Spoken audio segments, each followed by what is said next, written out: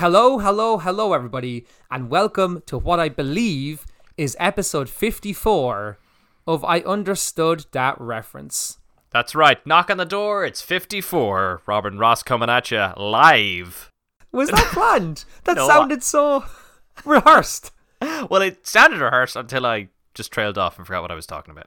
I mean, that you won't hear that in the edit, so that's fine. Also, that was really funny because we were having like some random Anchorman chats and we were like, the Human Torch was denied a bank loan. And then as soon as I hit record, I feel like I went into this kind of like, hello, and welcome to An Anchorman mode. It actually weirdly teed me up. I feel like my tones are more sultry as a result of because of the Human Torch line. It works. That isn't just a comedy line. That is a legitimate vocal warm up, I think, at this point. Oh, I mean, we do it every time. Yeah.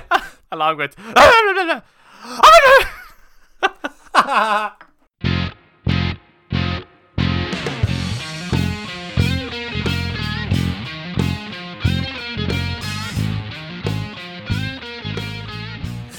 So guys, it's been a bit of a roller coaster a few weeks now. I gotta say, lots happened for the first time ever in a year and 3-4 months. We actually have some freaking news to talk about. Stuff in the cinema / video game / pop culture world has actually happened. So you know what? We're not actually going to do 600 quizzes packed on top of one another as we usually do. Well, for this week only. Oh yeah, no, we'll go back to the quizzes. Don't you worry about that. Don't you worry about that. We're going straight back to the quizzes next week. Get your pens at the ready. There you go. Anyway, what else are we talking about? Yeah, no, it's going to be great. A lot has happened, Ross. You and I are one jab in each. Look at us go. So much is changing. And as a result, we've been going to pubs. People are getting excited. We referenced this last time, but cinemas are making a comeback. Movies are out. You can do things in the wild amongst other people. The weather is improving. At least it is for me. I'm not sure what it's like at home. Inconsistent as always, no doubt. But, the times they are changing for now. But I'm jazzed about what's to come. Oh, Rob, I am so jazzed because the Cineworld opened just last Saturday in Ireland, so I plan to go back. That's a reference. Very soon. But you just reminded me of something that is actually quite funny. So I'll tell a little tangential story about the pubs opening in Ireland, which links into the laugh that you were doing there, which is my laugh from last time. We were in a bar, which I will not mention, in Dublin, and we were having a few casual drinks. It was only 4 of us, and they're all people, the 4 people, well, 3 people and me, that I live with. So we see these people all the time. We're having drinks with them, having a bit of a laugh. And about an hour and a half in, I was drinking like a super low 3% Weights and Measures pints. But the barman came out to us and said, "Guys, I'm afraid we've had a call from upstairs. The neighbours, you're going to have to be quiet." So we were speaking and laughing too loud. This is wowzers. I mean, we weren't raucous, but mad stuff. You're probably shouting things like, "Chorizo!" Die. Okay, well that's a very different thing for a very different time. That's wow, you said it. Okay, when you said time there, you sounded like someone very famous, and I can't think of who it was. I'll listen back to this episode and I will think of it. Unfortunately, I can't talk about it now, live in the recording, but I'm going to enjoy that myself personally now when I think about who that is. Preferably somebody who I like, which is not a huge amount of actors knowing me like. Yeah, exactly. Even if it was yourself, you'd be disappointed. Oh, realistically, I mean, I am a disappointment. That's my whole persona. But Rob, speaking of disappointment, being a disappointment, yeah. Usually, I'm an absolutely cynical mad lad who hates everything. I mean, and trust me, later on, we're going to get into that. Oh yeah. But I have to say, today is a special day, Rob, and it's mad that we're filming the podcast on this day of all days, because the 23rd of June, 30 years ago, Sonic the Hedgehog was released on the Mega Drive. Today is Sonic's 30th anniversary. Is it really? 30 years of Sonic? Isn't that mad? That's mental. Oh, wow. That is making me Feel the old age. Oh. Oh, how do you think I feel? I mean, those years, they gotta go fast. Yo. Oh man, that's wild. It's weird because in your head, Sonic has only ever, it can only ever be so old. Do you know what I mean? It's only ever, this game's only 15, 20 years up, and now it's hit 30 is just completely knocking me off my chair, I have to say. But I talk about a lot of highs and lows as a gaming series. They've produced some serious content and then some absolute howlers. I mean, the worst part is it's mostly lows at this point. Let's be realistic about this. But when Sonic is good, like the recent Sonic Mania that was released, I mean, when it's good, it is almost untouchable. When it's back to its roots.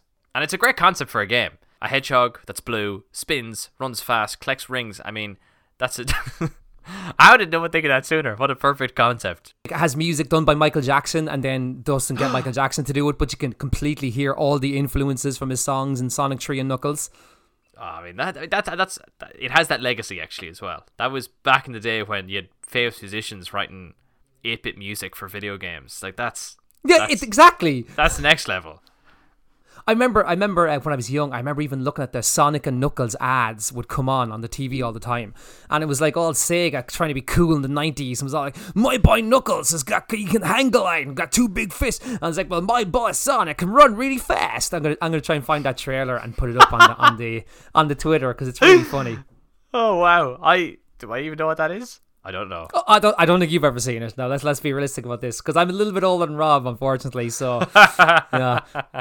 My boy Sonic, he's in the groove with fresh moves. Button his blabbermouth and check out my man Knuckles. He climbs, butts the wall. But I was in the comic shop today, at the local comic shop, and they have a nice Sonic the Hedgehog 30th anniversary special, and I got it as well. And I gotta say, it is. I haven't read the whole thing yet, but God, just flicking through it here, it is an absolute treat for the eyes. It is like somebody pulled basically the old 16-bit video game and just put it into a comic. It is so freaking good. It's just a lot of screen grabs that they've just stuck it and they just put speech text over it. They're just like, this is easy. Let's turn a few more of these. You will not hear any complaints from me. Have you ever seen the Dorkly videos, actually? Yes! Oh my gosh, I forgot about those. They're very good. What's their shtick again? They do like 8-bit animations, I feel. Exactly, so they do like kind of, they use the actual sprites from the games and then they'll do like a funny little parody over it of like Mario or Sonic or Mortal Kombat. Some of them are quite good though, I will say. A lot of them are terrible, but some of them are quite funny. I mean, if you throw enough shit at the wall, it's bound to stick at some point. Well, I mean, look at this podcast. Hey! Oh, get up them stairs, you bad thing, yeah. Or as my dad says, and I do not understand this phrase, up she flew and the cock flattened her. That's another one. I feel like that I should put a beep over that at some part of it. Like that sounds very. She flew and the flattened her. Ooh. Actually, you should put a few beeps in there, and then people will be guessing what was that word. What flattened and her? And the beep flattened her. Rob, do you have? Because I know obviously I'm more the Sonic guy here, but do you have like a defining Sonic game, or is there one that's always like? I actually do. And only the one really, because. But I, as a Christmas gift when I was very young, like 3 years old or 4 years old, my parents got me a joystick for the home PC. It was a Windows 95 PC, and I got Sonic 2 for Windows 95. Oh, what a classic! What a classic! But imagine how silly this is. Like, you didn't have to do it this way. Like, I used other games with the joystick, but obviously this joystick is like a feckin'. You get control an aircraft with this thing. It's a big lump of a thing. And I obviously you could just use WASD for Sonic and spacebar, but I was using this absolute unit of a thing to control Sonic. The trigger, using the trigger to like start the spin and doing the up and down movement to do just to navigate the game and even just like to move the characters. But I remember because I was so young, you know when you're younger, you don't understand fully how like even the menu works and how to like progress through levels and stuff. So I was just for literally 2 years just constantly replaying the first level of Sonic 2 because I didn't know how to progress or save the game. Green Hill Zone? Is it Green Hill Zone? It's Green Hill Zone. And then slowly over time I realized if you clear them and you can, you progress the levels. Then I realized, wait, I have access to all these other worlds. I could have just been moving down a page, and there's like fucking 12 other landscapes I could pick between. And it just suddenly it was like having a whole new game again. And I was older, a little bit older, so I had a bit more dexterity. I could play video games with a bit more finesse and control. But I poured dozens and dozens of hours into Green Hill Zone on Sonic 2. Let me tell you. And as soon as you put the second level on, you were like, "No, I want to go back to Green Hill Zone." Yeah, no. This is unfamiliar terrain. I don't like it. What was great about those games is, and some of those arcadey platforming ones were good for it as well. They had a lot of hidden secret areas to go to. So like when you unlock Tails, you could go back and you could fly up to instead of going forward to the right, you fly up and go back to the left against the grain. And suddenly there's this whole other like version of the level that you could do like above the top with like Tails and navigate the level. That I was like, wow, look at me figuring things out. Look at me go. I remember when so they released, and this is years after Sonic 2 was out, they released Sonic 3 and Knuckles, and you could plug the Sonic 2 cartridge onto that, and then you could play Knuckles in Sonic 2, and you could like climb walls, and you could hang glide, and it was just, I remember at the time as a kid, I'm like, this is the best thing that I've ever seen. And you know what? To this day, I haven't seen much better. And that just goes for life in general. Look, that's Sonic. Happy 30th anniversary, Sonic. I'm really glad Happy birthday, Sonic. Yeah, happy birthday. And just amazing that we happen to be recording on this very day. So I had to shout that out. But, Rob, speaking of childhood things that you remember, perhaps more than I remember, a flip to what we're talking about there. Rob, you said before that you used to watch Beast Wars, the Transformers Beast Wars. Is that correct? I absolutely did. It was iconic. It was 90s, sort of late 90s, early 90s CG TV show. And it looks appalling. But at the time, I was like, look at this show. Look at those dinosaurs transform. Look at that tiger. Look at him transform. Look at this stuff. And then I got the toys. So I have the Megatron purple T-Rex. The T-Rex, yes. Yeah. For years, it escaped me why it wouldn't close into its transformed dinosaur properly, and I had no idea why it wasn't working. Then I realized that I just twisted the legs 180 by accident, and they had been facing the wrong way together for like a year. And then I accidentally twisted back. I was like, oh my god, this whole time it's just because now it suddenly clips shut, like this, the satisfying snap of the transformer back in its rightful position. And I remember thinking to myself, God damn it, between this and Sonic, I wasn't very intuitive. I've been missing everything. You've only played the first 10 minutes of The Last of Us, and you switch it off every time. That you actually go 10 years forward. You're like, nah. Yeah, I feel like I keep losing. I go, oh damn it, the daughter keeps dying. Yes, I was about to say. I guess I gotta restart. I was like, I gotta quick load it. I don't know how to save her. Quick loading it every time. Actually, just speaking of Transformers breaking, the head of my hound broke off the other day. I'm going to leave it at that. I beg your pardon. Oh, you heard me. But Rob, you loved the Beast Wars then. Yeah, you're a big fan. I was a big fan. So how are you feeling about the announcement that the Transformers 7 is Rise of the Beasts? Hold on. Is this? Oh yeah. Is this the Michael Bay-verse? Nobody knows yet. Of course nobody knows. They have a title. They're like, somebody will make this. Peter Cullen is back as Optimus Prime. He's in his G1, which is the Bumblebee version of him. But Bumblebee's also in it, and he's going to be the all-terrain Camaro. So, I mean, nobody knows what that means. Wait, Peter Cullen is playing Bumblebee? No, Peter Cullen's playing Optimus Prime.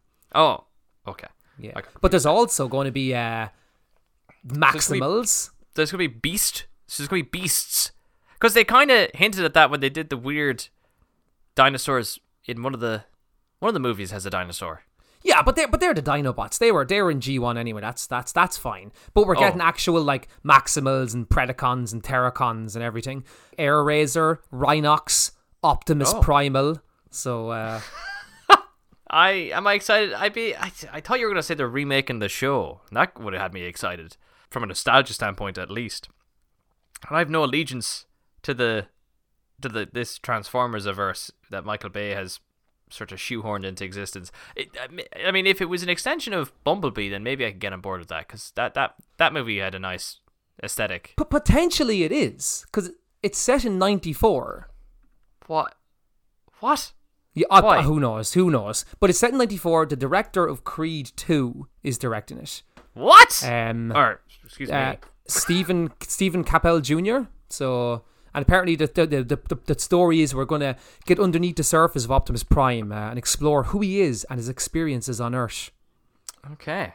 There's a quote here. I was somewhere anyway, and it was like, we wanted to mesh the over the top explosions of the Michael Bay films and action with the humor and heart of Bumblebee. And I'm like, so just make a sequel to Bumblebee, for God's sake. Just make a sequel to Bumblebee. What are you talking about?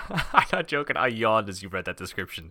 Only not forced. It just happened. It was like, oh, this says it all, really. Subconscious. Yeah. So Beast Wars coming to the real. I don't know about this. I mean, it's gonna be. It's gonna be a thing. I'm not enthused by it. That's for sure. Yeah, I look. Here's the thing, because I was never a Beast Wars guy. I remember I had a demo for a PC game of it, and it looked about as bad as the cartoon series. Oh, it's probably one of those games demos you got in a serial on a little mini disc or something. Do you know what? Perhaps it was actually. It wouldn't surprise me. There was a lot of that shit going around back when that show was out. And it's like, not to be cynical, but my problem here is if you listen to the director talk about it, he's kind of like, we brought the Maximals and the Terracons in and the Predacons because we didn't really know how much more we could do with the Autobots versus the Decepticons. So I'm like, at this point, we're 7 movies in. Can we not just like do what the comics did and maybe just like just set it after the war? Or maybe just use the characters as opposed to still continuing the Autobots versus Decepticons. I mean, surely at this stage, 7 movies in, we know all that. You can just tell a different story, Just tell a different story. Or just do here's one thing that they haven't done properly. Do it off Earth. It doesn't have to be on Earth. Yeah, I don't. Yeah, why don't they do that? Because that's untouched ground, quite literally. Like, they haven't gone to other planets properly, except with the exception of that amazing Bumblebee intro. Yeah, except for the best part of Bumblebee. Exactly. And like, people are like, oh, but do you know what people want humans? No, they don't. Nobody wants to see Marky Mark shouting and drinking Budweiser while he's saving the world, supposedly. Like, that's completely lost its charm. The like interacting with people. Sorry, I know there was a nice sort of human Bumblebee relationship in Bumblebee, but you've cut me. And I'm not going anywhere. Okay, now you've covered that terrain. So let's just go off worlds. Let's do the comic version that you said of like the unknown characters. Take a gamble that's not the status quo. Like, take a gamble on the franchise and shake things up and go to Cybertron and have it with the B-list characters just having a political kind of debate or something, or figuring things out, and then big battles and all that kind of stuff. And yeah, people would enjoy it. People, and like, it's more, it's like you just said there. Bumblebee did the kind of human-y element bit, like, you know what I mean? Bumblebee did that. Okay, very we had human-y. a relationship now, very human, very down to earth. We can move on now. We've done the human, the robot, and the friend bit. We've done the now. To death. Let's just take the story, to death. And you did it properly in Bumblebee. So now let's just take the story somewhere else. Please, for the love of God. But anyway, I just knew that was hot off the press. Hot off the press last night. So you had me up at it. You had me up on such a high there, thinking of Beast Wars, and then no, it's part of the movies. So I'm up and down here. So then it went hot off depressing. But yeah. Do you want to hit us with some news, Rob, or anything you want to talk about? Yeah, sure. What do we talk about? We're kind of jumping all over the place. I feel like we touched on some video games here and there. Why don't we dive into a little bit of E3, since it's been relatively recent? I think there's some stuff we can shite on about in here. There sure is. And why was top of mind as well is, so you and I had a nice session of Battlefield 5 with our friend Kevin last night, and so for those, like, look, we know, for those gamers listening, Battlefield 5 has been out for fucking 2 or 3 years at this point, but it was a free game of the month there the other month, and we downloaded it, and what a great laugh that game is. Oh, that it's real. I rarely am I so blown away by a game's sound design, but this is extraordinary stuff, like real intense warfare, explosions, bullets whizzing, metal clanking, bones breaking, all sorts of stuff is happening. But obviously there's an additional furore around the Battlefield franchise, because they announced Battlefield 2042 there during E3. That was one of the big AAA titles that they released. Not many games. Sony had a very low feature. and then everything else that was Xbox was so ham-fisted. People were getting sick. It was so bad. You mean you didn't like how Halo Infinite looked? No, the I fact didn't. that it looked like it was about 3 console generations ago. But I mean, everything, at least with like the Nintendo, I didn't watch all of it at all. I just watched some clips here and there. But at least with Nintendo, they have their fun little, ooh, we're Nintendo. Look at the quippy and the fun. Look at the little charm we have. Ooh. yeah, exactly. Ooh, we're fun. You don't know what we're gonna do. And then Look, like we're releasing a Zelda that's like a weird one of those LCD games that everyone hated even when they were released 25 years ago. And we're releasing a Zelda one now again. Isn't that great? More remakes. Okay, Nintendo. there's such a rarity of like like unique new ideas in media in general, but at least I feel like with video games they've a better percentage. But God, it's the remake era at the moment. Buy PS5 and you can play all the PS4 remakes you could possibly imagine. Yeah, and also good luck buying that PS5. Also, you're not gonna get one. because we're not. So yeah, it's false stock shortages just to generate buzz around it.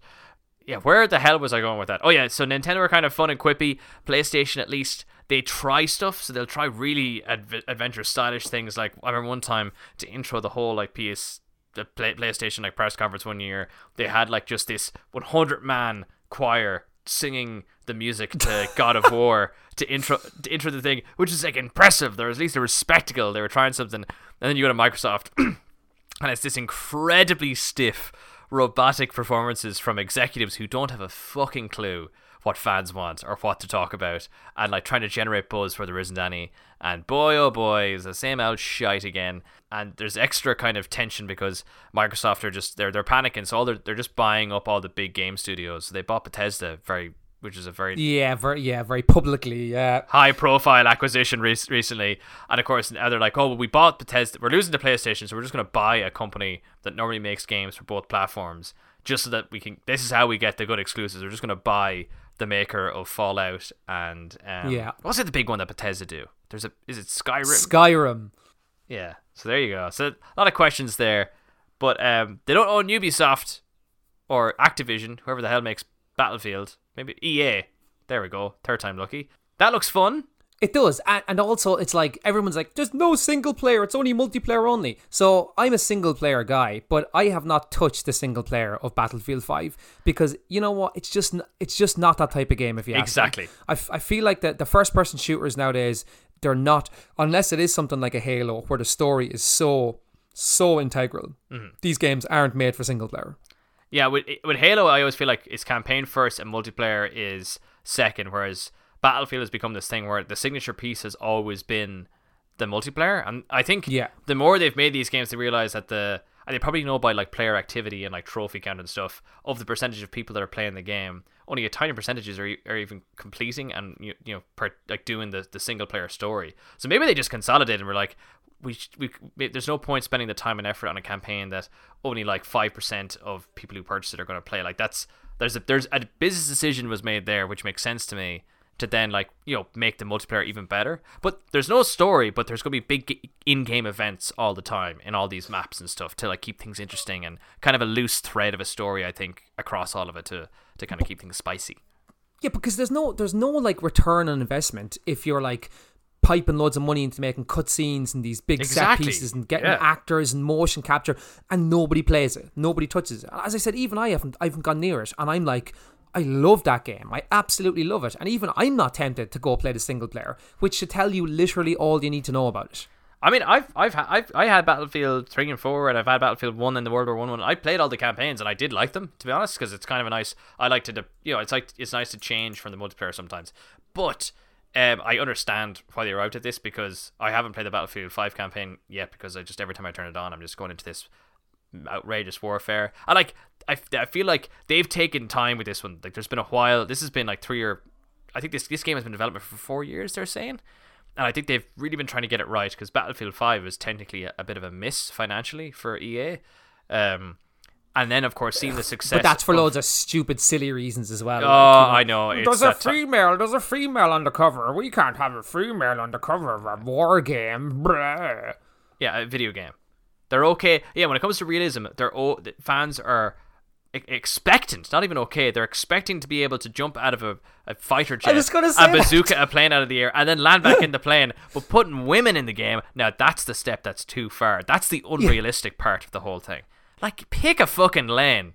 No, I won't stand for that. Oh man, some of that toxic gamer culture is. Oh, It is the piss of humanity. God almighty. But I mean, look, not to go to another Rocket League story, but as I said, I was on Rocket League recently enough, and I have to say, some of the stuff that was said to me, I mean, we've laughed about some of the stuff before in this podcast. I won't repeat it because it's too, but I was like, holy shit, it was dark. And as I said before, my humor is pretty dark, but this was just like grim stuff. Like, I mean, we say a lot of shite on this podcast, and if it should tell listeners enough that are like, I know what you're talking about, and I would not feel comfortable iterating no, it on not here.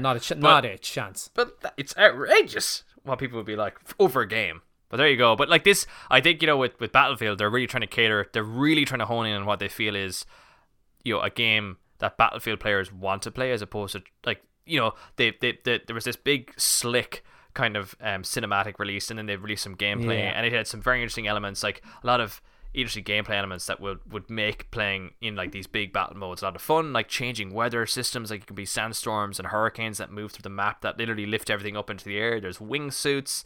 You can also change your class or your class attachments mid-game, depending on what, like if it's long range versus short range, things like that. And they're really trying to make it for like there's like essentially like a Batman grapple hook. Oh, I saw that. It's like Apex Legends. Yeah, like it's like they're trying to make it fun, I think, in arcadey, but also epic and chaotic. And they've taken time, I think, to finesse this, because Warzone really was a hit. And I am under the impression that maybe they were thinking about releasing this maybe later last year. They're like, no, we need to let Warzone run its course a little bit more here, and then we come in with a big thump, and everybody will knock it out of the park. Everybody will jump ship at the end of the year when this is released. But I mean, I'd buy it on the basis of how much fun I've had with the other Battlefield titles. Me too. Yeah, to be fair to it, because the fact that it was free. Yeah, exactly. We've gotten a lot of free games, so I'm okay with buying one if that's what it takes.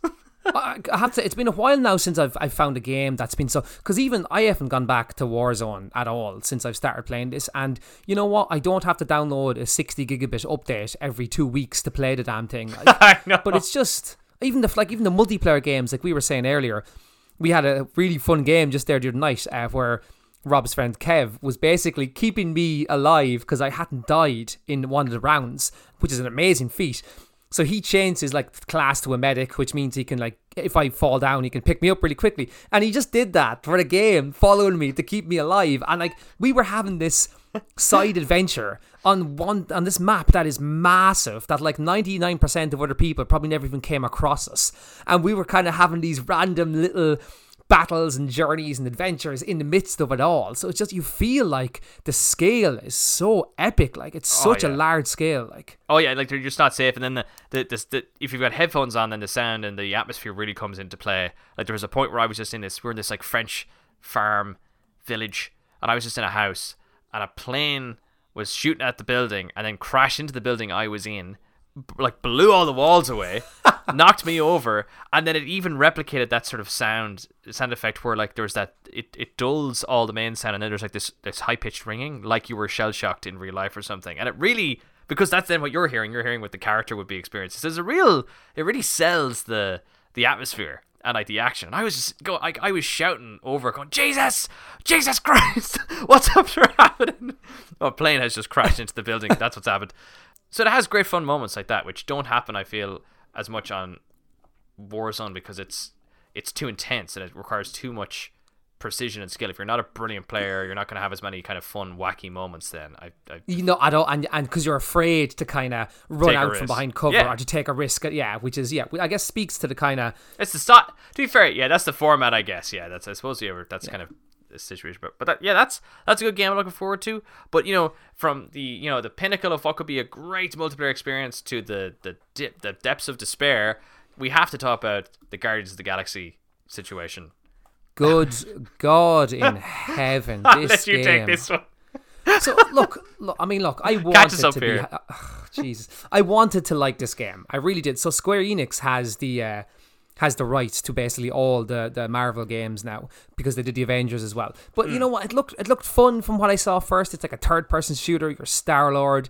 It's kind of the 80s music is there. It plays a real big part of it where the 80s music is actually built into a gameplay aesthetic. And I was like, maybe from the trailer, I was like, the graphics are good. Looks like a fairly generic. And like to use the other, I don't know if you can jump between characters. I hope that does reveal to be the case. You cannot. Oh, okay, but at least you can use them as like assist moves. You can be like, you can call Drax in to do like a power move, and then get Rocket to like shoot some. You can also use the other ones kind of on the fly as well, strategically. Yeah, which sounds like a fun mechanic. Yeah, and you can make these decisions about like where characters go in the cutscenes and blah blah blah. It looks kind of. And I was like, this looks good. The 80s music. I'm a big sucker for 80s music, even though it is definitely leaning too much into the James Gunn stuff. But I was like, whatever. And then I watched a gameplay trailer, about a 10-minute long gameplay trailer, and I was just like, you were talking about the sound of Battlefield. I was about ready to yank my ears off really slowly, so much so that I had to get the video, send it to you, and I was just like really like almost accusatory. I was like. Yeah. What do you notice in this video? What do you notice? The first thing that comes to your head. And you were like, oh God, I don't know what you want me to say, Ross. I'm like, what do you notice? What do you notice about this video? It's just like the constant quips and talking between characters that obviously thinks it's so clever and funny and witty. And I was just like, shut up. Like, it never takes a breath in the sort of the it's trying to go for the banter. Like the game is lost between they were obviously trying to strike a balance between we want to obviously we're heavily inspired by James Gunn's interpretation because that's what was successful and that's what people in general know in terms of pop culture, but we also want to kind of put our own little spin on it. So we want to have the James Gunn quippiness and also our own little style, our own little thing that we're gonna. But all that they've done is to achieve that they've decided that this is very straightforward. We'll just take the joke sort of per minute count and multiply it by 10. By 700. Yeah, 7 million. And I would say to you, be like, it'd be good if at least some of the jokes landed, but none of them do. It's not funny at all. So you're not laughing when they think they're like writing this funny dialogue. And like, it's the whole point is like, that style worked for the film because it's very in control because obviously it's a film and you can't impact anything that happens and they know when to take beats and have like respite between funny scenes and moving scenes. Whereas in a video game, you kind of need to have filler between moving between different areas in a level or whatever. But they've decided, like I even said this to you, the gameplay starts. And the gameplay starts with the characters just moving nothing. It's just this empty road or path. That you literally... and that just services as a vehicle for more jokes to be delivered. As beast merchants, we will easily gain access to Lady Hellbender. Good! We've already got a beast! All that's left is the merchant part! Good thing I put on my official merchant costume! There is no such thing! Right? The fact you ain't sure don't bode so good. Because that's what they think is the selling point, not the gameplay. It's just you walking. I'm like, when are they going to get into any gameplay? It's been 5 minutes of walking around doing nothing except listen to this guy shite on about something.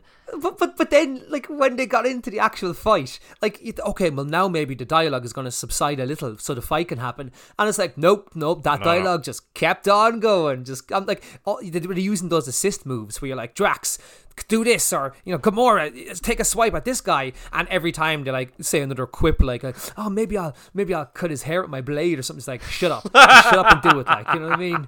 I just if I get that game, I'll be like, they're better in the options mode. There better be like a dialogue off. He's thinking the same thing. Oh my god, I think there's even a bit where they're putting Groot in a box. And it goes on for ages. Yeah. It's like the team has to decide. It's like, the player gets to make a choice. You get to make a choice. You can put Raccoon or fucking Rocket Raccoon in the box. Or you can put Groot in the box. You get to decide, and it affects the gameplay. Ooh. And for ages, there's this forced banter over and back. It's like, I think we should do this, and then Rocket inexplicably has a conversation with Groot in this box, just a cutscene for 5 minutes, just them talking about how, don't worry, buddy, I'll get you out. I am Groot. Yeah, don't worry, yeah, you keep doing that. I am Groot. Yeah. I'm like, there's no value add here. This is just trying to replicate the movie, but it doesn't work. It doesn't, you can't. And instead of like making, because there's a lot of dialogue, it's a video game, it doesn't have the facial recognition of Chris Pratt and, you know what I mean, like, and Dave Bautista and stuff. So it's like, why won't we get all the voices? So the voices of Drax and the voice of Star-Lord and Rocket Raccoon, and how about we make them sound exactly the same? So you never know who at any one moment is actually quipping. It's just, exactly. Somebody is. It's the same. I mean, you can just. It's the same voice actor just on the fly. I wouldn't be surprised, yeah. And make sure you don't put on a different accent or voice for any of the characters you're playing. Is that all right? I mean, I guess I can do that. We're making this on the cheap, if it wasn't already clear.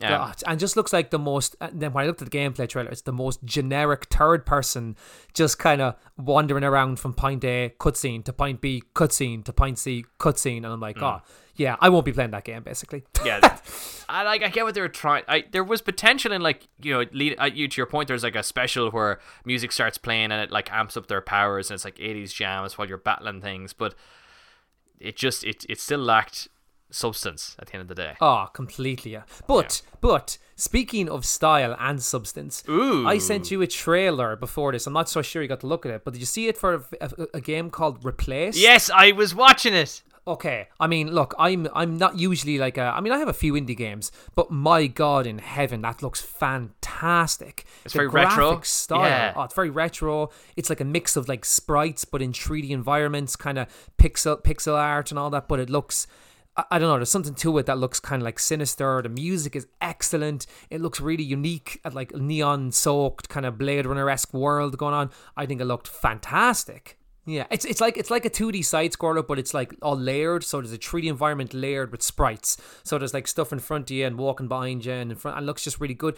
But then you're like, it looks like you can do hand-to-hand combat and like gunplay, but it looks, I don't know, it looks so unique. And the music for the trailer is phenomenal as well. So I'm like, give me that one. I mean, you look at the Guardians of the Galaxy and you talk about, kind of like noise and gimmicks and explosions and gimmicks and quips, and then you look at this really silent, really kind of intelligent looking game. I'm like, sign me up for that. The indie ones, I have to say, have been, the indie games lately in the last 4, 5, 6, 7 years are just, when you get a good one, you get something. I mean, like, look, I didn't want to make this Undertale. It's back. Here it is. It's back. I didn't want to make the whole podcast about Undertale, but if, again, not to make me sound like a cynical prick, but if you want to play a game that will take your absolute breath away, I've been obsessed with it since it came out.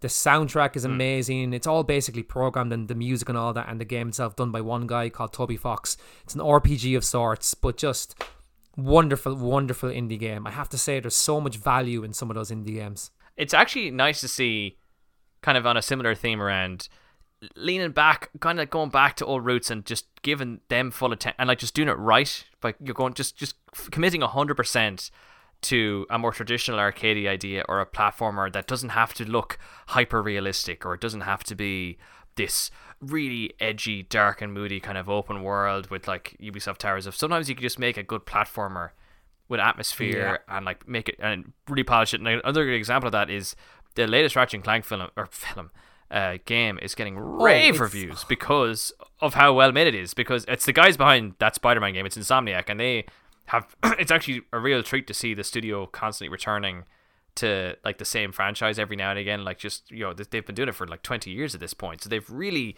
fine-tuned like the mechanics of those games. And I remember thinking, have they not run out of ideas of how to do like Ratchet and Clank? People are loving this game because they've committed to like, it doesn't have to be this really slick looking Last of Us edgy kind of, which obviously has its own place, but it's okay for the game to be arcadey and colorful and cartoonish or whatever, and they're the ones that seem to be making a real mark, the less obvious ones versus your Battlefields and your Warzones and things like that. And if you've seen, which is great, have you seen any of the clips? Because they do like, there's loads of like little film references and loads of little nods to it. So I've seen a little bit. Yeah, I watched one of the reviews. It's really good fun. There's the Predator, incredible. Like, it's like they've also kind of blended Portal into it a little bit. Yes, where you're going through time. Like a Portal dimension mechanic. Like, clever stuff going on in there. Now my problem is that I've always been a Jak and Daxter guy, so my leanings are always towards Jak and Daxter as opposed to Ratchet and Clank. But just to see that kind of platformy style game coming back, I am okay with that. Well, Jak and Daxter is a Naughty Dog property, or at least it was. Yep. And it's going to be very hard to coax them into doing something that's not hyper realistic at this rate. Did you see the screenshots of the hyper realistic Jak and Daxter that they were going to make, that The Last of Us came from? Hideous. What? No. Hideous stuff. I'll put it up on Twitter and I'll send it on to you. Hideous stuff. Oh no! Also, that's not what you no. want. That's not what the doctor ordered. it's the opposite. Also, I don't want to talk about this, but I just want to say for 1 second, Avatar is also getting the game, and it looks about as good as the Avatar films, which is a piece of shit. Don't know why it's here. It looks like it was made 20 years ago. Why are you doing this? Just stop it. Anyway, there you go. Oh, it kind of inspired. Is there any gameplay footage out for it yet, or is it just that? There's trailer? just that trailer. Thank God. I mean, if there was gameplay footage, I probably would not look at it. So I think it looks like they're trying to lean into like the Far Cry kind of first person sort of hunting hunter mechanics, gatherer yes. style. Yeah. right. I mean, we're more like Far Why. Yo, I'm bloody right. Get out of here, Avatar. Nice. Go on. Hop into your old horse with the tail and get out of there. Gallop out So of look, here. overall, I would say bit of a disappointing E3, but I guess There is one other one that I want to do as an honorable mention, and it's Dying Light 2. I watched a gameplay video for that, and it's basically like Mirror's Edge meets zombies.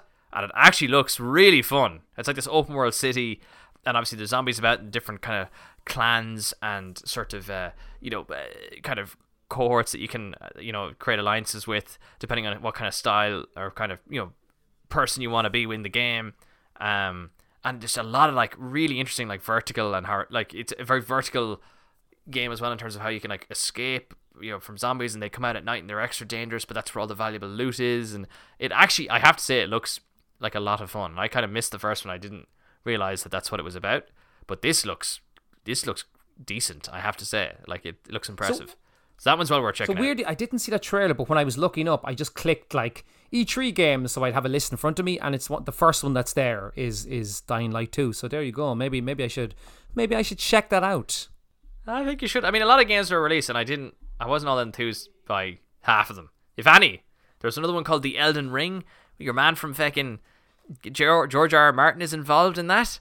And it's the guys from Software, isn't it? It's Dark Souls guys. So exactly. So it's the Dark Souls guys with George R.R. Martin, and basically just another excuse for him not to finish the books that he started 20 years ago. Just he's going on to another project. I do hear that his involvement is more like James Cameron involvement in Terminator or Salvation or whatever it's called, where 10 years from now he's going to be like... So basically, if it's good or not, that'll determine whether he feels like he's involved. The level of his involvement, yeah. Oh, why? Rave reviews? Yeah. Oh, I was heavily involved in the production of this game. It gets bad reviews, which it will not. Oh, I basically, somebody was like, is this a character? You call him Asgranot or something. I don't know. I just gave them some pointers, but I didn't have any creative input or direction or But before it came out, I did Bullshit. say I stand beside it and I stand behind how good it is. And then as soon as it's released, About Face, terrible film, never even saw it. Have you seen David Cameron? Jesus, Cameron, Robert, Jesus. come on. James Cameron has released one of those masterclass courses. Oh Jesus, He's got one now. He's on that bandwagon. Are they those online course things? I have a year subscription to them. I completely forgot about it, and I should really use it. Yeah, What? yeah. Somebody got it. Fucking Martin Scorsese and Sam Jackson and Gordon Ramsay and they really want me to buy it. They are advertising to me the whole time. I'm like, there's get one away. here. How to make a podcast. I should probably listen to that. Yeah. From David Cameron. David Cameron talking about Avatar. He's like nothing to do with it. That is hilarious. If I was making Avatar, I would put it to a vote. David Cameron's and I would Avatar. decide.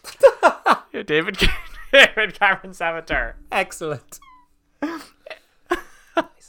referendum of Pandora. Oh Jesus, yeah. Oh, well, there we go. Yeah, they're making that fucking game. What else is? Yeah, that's about it. There's nothing else worth talking about in that. Look, it was a very lackluster year. I feel they didn't really have the volume of releases they would like. I blame the pandemic all you want for that, but I don't know. But anyway, look, Rob, enough about E3. Is there anything else? Is there maybe one more thing you want to cover? There's one more thing I want to say, but I want to leave the floor open to you first. There's a movie coming out with Nick Cage called Pig. He's got a pig that looks for truffles, and maybe he's a chef. Maybe, as in Nick Cage is not the pig, and maybe it's a horror film, or maybe it's not. The trailer was astonishingly confusing. Is he just like, I mean, obviously he's leaning into his persona lately, but has he just been like, look, whatever, he's always had a weird film choices, but is now he literally just going, whatever comes my way. Just sign me up for it. Whatever script comes in the post, he's making it. I feel like that is the case. I think what actually might have happened is maybe a takeaway menu landed in the door of his house one day. He's like, I want to do this movie. Like, Nick, that's a menu for a local Italian place. No. I want to make a movie about pig. Please, Mr. Cage, please. Please. Would you just want to take your order, please? We make a film. Please. About a pig. And me. I want David Cameron on the line to make this film. yeah, exactly. $200 million budget. Pig. Oh God. David Cameron's pig. That actually lines up. That lines up. Oh God. Oh God. And now we're in an episode of Black Mirror. Back in the murk. That went right there. That all paths were leading to that. I am laughing. Anyway, look, I don't want to avatar his name anymore. Get up right. them. Okay, so I've one last thing, and I don't want to ruin anything. I only want to cover it for 2 seconds because I know you haven't seen it, Rob. That's okay. But I just want to make a point. I want to make a point at this moment. All right. So. Mm-hmm.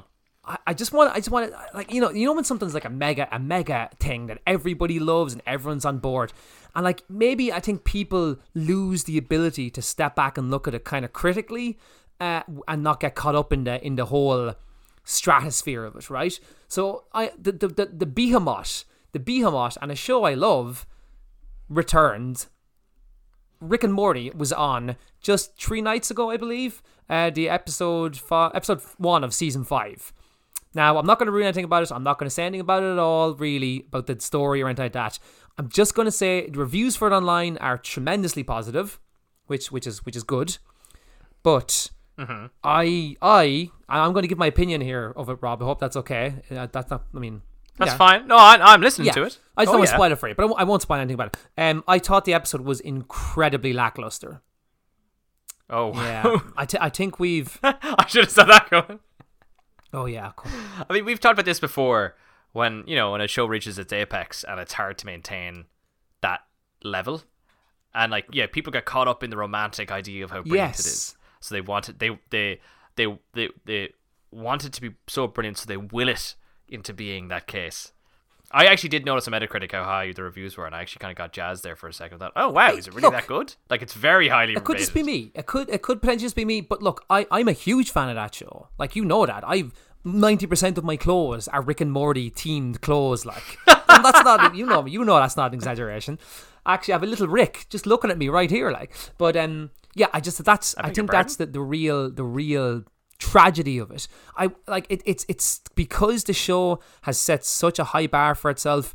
It's weird now to see an episode that is so by the numbers, and everything that was in it is all just ground that they've already trodden, and that's why I'm a little bit afraid that, like, and Darren Harmon's, look, trust me, I mean, I love Community, and he changed that show constantly, and we were talking about this before that, and I said, I wonder, would the nature of animation almost lead it to stagnate? Because at least when your actors are kind of getting older and they're moving on to different projects, that almost pushes the narrative forward itself. And for this one, like, this was as bog standard. All the tropes were done they've all been done in Rick and Morty before, and much, much better. So I don't really know. It was like a weird misstep in a way. And maybe it's just one off. Maybe the next one will be great. Maybe it's just me, but I did not love it at all. In fact, I barely laughed. No, I was just going to say I will watch it, but we talked about this before, how I said that I remember the 4th season the least. And that's the most recent one, because as the show's progressed, it's become less memorable for me. Because it was so iconic and so interesting and so novel in the earlier seasons that by the time it got just to the 4th one, I was already kind of like, oh, like, this is funny, but it's kind of going where I'm expecting it to go. And that's what happens. And again, not that it's not enjoyable, just not at that, because it's like with anything that you really enjoy that has an explosive start in terms of success, in terms of humor and style. It's always going to seem better when you first watch it because you've never seen anything like that before, so it will always wane over time. It's hard to maintain the innovation and all that, but I already told you, like, I started rewatching in preparation for this season. I started rewatching season 4. And I was like, Jesus, I don't remember half of these episodes at all. just because of, and I remember them then as they come. I was like, God, but like, I don't reference these moments like I do some of the other ones from the other seasons. And there's some absolute duds in that series as well. Like, I mean, did you get to the dragon episode? Oh, I think that was a pretty duddy episode as well. Like, I didn't laugh at that one as much. Yeah, it was weird. That was a weird one. So my one, this is the one thing I'll say about it, and then as I said, I will move on because I don't want to spoil it for too many people. But basically, the and I want to come back to this maybe when you watch it or when it gets a little bit more exposure. But the episode almost focused so much on being sci-fi that it forgot to be funny. And it was a really weird, specific criticism to make. But because I know what Dan Harmon's capable of, and I know what the guys there are capable of, and I've seen Rick and Morty, obviously all 4 series, but this one was like, we need to make it so sci-fi and kind of feed into that aspect so much that it forgot to be in any way funny. And I was like, oh, it was unusual. But look, maybe I'm wrong. People, listeners, people, please text, like, tweet at us, whatever. Let me know. Email us. Our numbers are. Imagine. Email us, tweet at us, let us know if you disagree with me. Because look, it might just be me. But anyway, I just want people to realize, and remember, you can stay critical about things, even because, you know, we want them to be better. I love that show. I love Rick and Morty. I want it to be great. I want it to keep being great. So that's all. Mea culpa.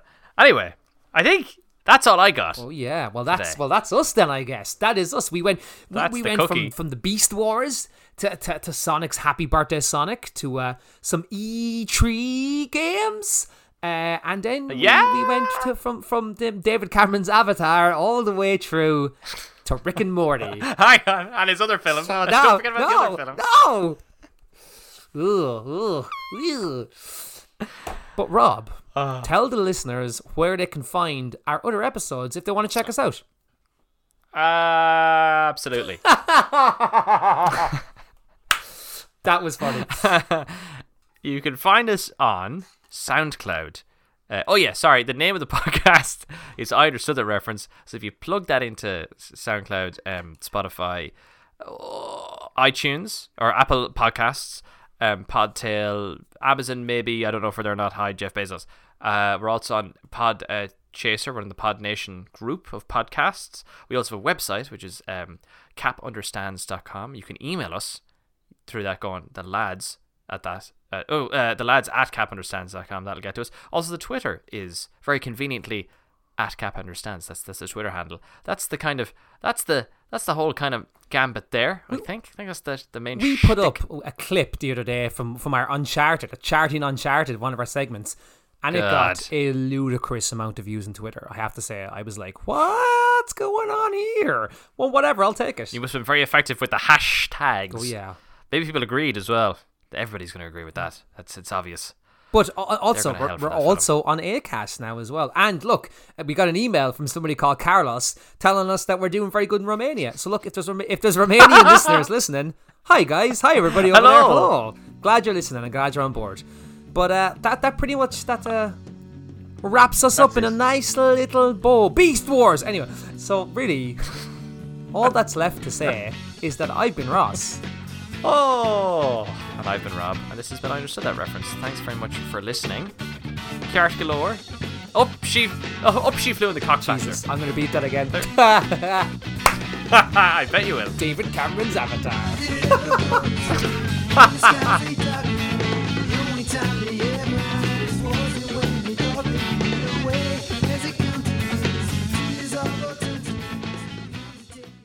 In the not too distant future, following the rapid succession of World Wars III and IV, there's not much left. All that remains is a place where folks get together to read and discuss comic books. You've found one of those transmissions today. Welcome to The Last Comic Shop. Rate, review and subscribe to our weekly comic book reviews at www.lastcomicshoppodcast.com.